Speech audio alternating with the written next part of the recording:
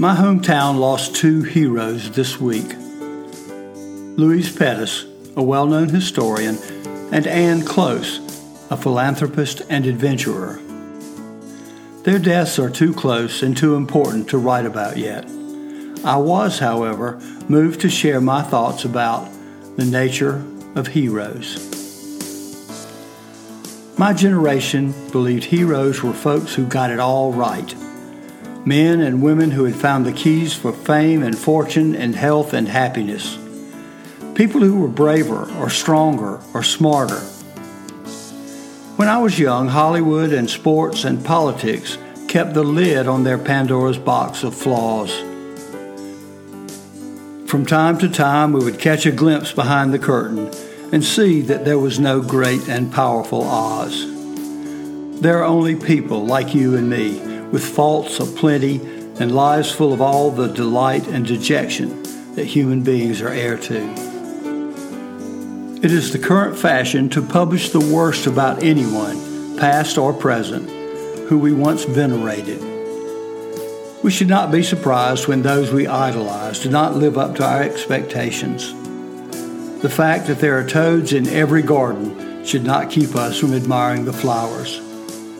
There are always faults, and if we look too closely at anyone's life, it seems the bigger the life, the more glaring the fault. At 6'2", my Uncle William Elmo Hill was a big man with a boy's heart. My first memories of him began when I was in grade school.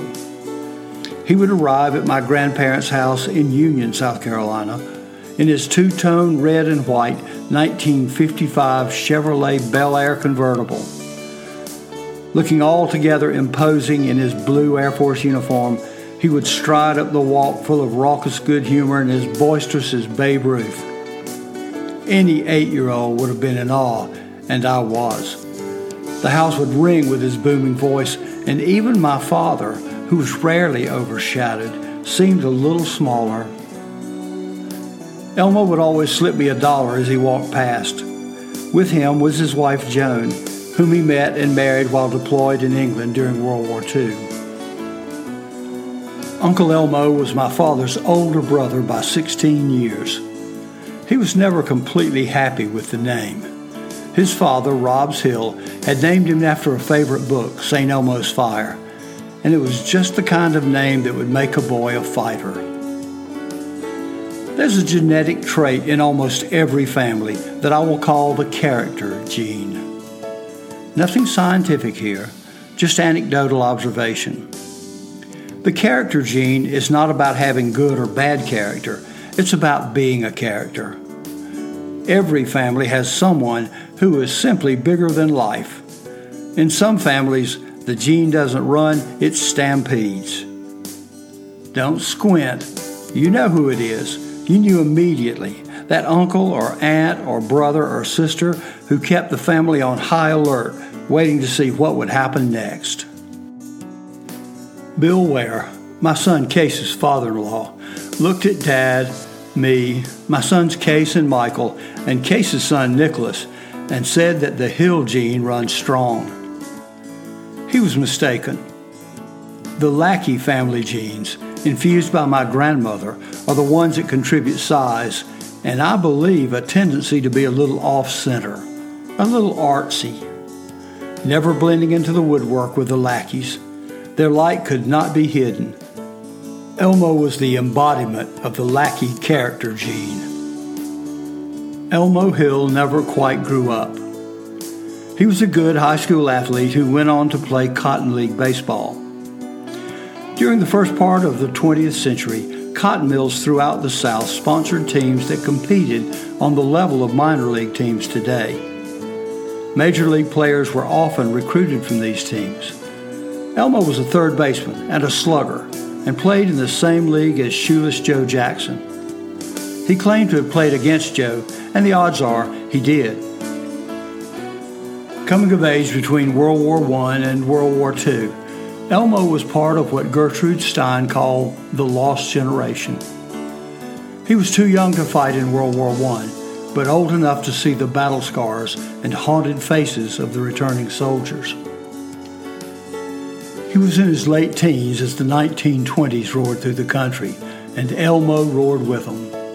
By the time Prohibition became the law, Elmo was old enough to be against it. Speakeasies were not common in the rural South, but moonshine stills were. Illegal liquor was nothing new in the Bible Belt, and Prohibition barely slowed it down. Elmo developed an early taste for alcohol that would haunt him throughout his life. When jobs disappeared during the Depression, Elmo worked a few days here and there, mostly in the unskilled labor force. When FDR created the Works Progress Administration in 1935 to put people back to work during hard times, Elmo joined up. Millions of workers were employed by the government to build public projects such as armories, schools, and courthouses. When America entered World War II, Elmo, who was 34 at the time, answered the call. Probably because he was a big man and older than most of the recruits, he was trained as an MP. The military police were given the unenviable task of keeping thousands of 18 and 19-year-old soldiers out of trouble. The military traditionally called soldiers by their first name, and Elmo was glad to become Bill. When not dragging unruly soldiers out of English pubs, Elmo, now Bill, was spending his free time in one. Elmo's military service, like his life, was full of ups and downs. According to my father, Elmo once held 3 different ranks in 24 hours. The story goes that while stationed in England, he was a corporal and was promoted to the rank of sergeant. To celebrate the promotion, Elmo and some friends spent the evening in a nearby pub. Too much ale and too much talk led to a rumble with some of the locals, and Elmo spent the night in the brig before being busted to private the next morning. While stationed in the Midlands of England, he met and married Joan Williams, a red-haired English beauty. Joan kept him on a more even keel, and he managed to keep out of trouble and regain his military rank. Toward the end of the war, Bill was posted inside the border of Germany as a road guard to direct troop movements toward the front. He was directing a convoy one day when he felt a tap on his shoulder. He turned. An armed German soldier stood there. Bill immediately reached for his .45 pistol, but before he could draw it, the German handed him his rifle. Glad to be out of the fighting, the German soldier surrendered to him. Bill returned to America after the war and continued his military career in the Air Force Reserve, retiring after 22 years. While he was great with people, Elmo could never find his calling.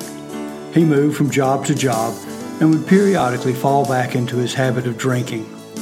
As he grew older, the drinking took over more and more of his life. His drinking cost him his family, and his life went downhill until he died at age 65. My father idolized his older brother, and while he tried over and again to help him regain his life, he was devastated when Elmo died alone in a single rented room. My dad loved to travel, and one summer, years after Elmo's death, he and I spent 2 weeks traveling in England. We looked forward to a visit with Pete Williams, the younger brother of Elmo's wife, Joan. Pete remembered Elmo, who he always called Bill, at his most convivial and idolized his sister's dashing husband. Pete and my father had much in common, and he became a lifelong friend of our family. Dad and Pete shared stories of a younger Elmo, and I could tell that it helped my father remember better times. Pete told Dad he had a surprise for him and was excitedly hush-hush about where he was taking us. We arrived at a narrow pub squeezed between a butcher shop and a tobacconist on a back street near Pete's home in Evesham. I was told to go inside first, while Pete held Dad back a moment. At first, I thought the pub was empty, until a woman with a shock of gray hair caught my attention. She was barely taller than the bar she stood behind, and was in the middle of asking me what I would have to drink when Pete sent Dad in. The lady turned, looked at my dad, and gasped, "My God, it's Bill." She choked back tears, put a hand over her heart, and I was afraid she would faint or worse. Pete then came in with a broad smile and introduced Dad to Dorothy. Through tears and hugs, Dad and I learned that this had been Bill's favorite pub and that Bill was a favorite of Dorothy. The drama did not end there. Pete whispered to Dad to ask Dorothy to open a magnum of champagne that sat prominently on a shelf behind the bar. "I'll never open that one," she told Dad. "Bill gave it to me." For an hour that afternoon, we sat and listened to stories.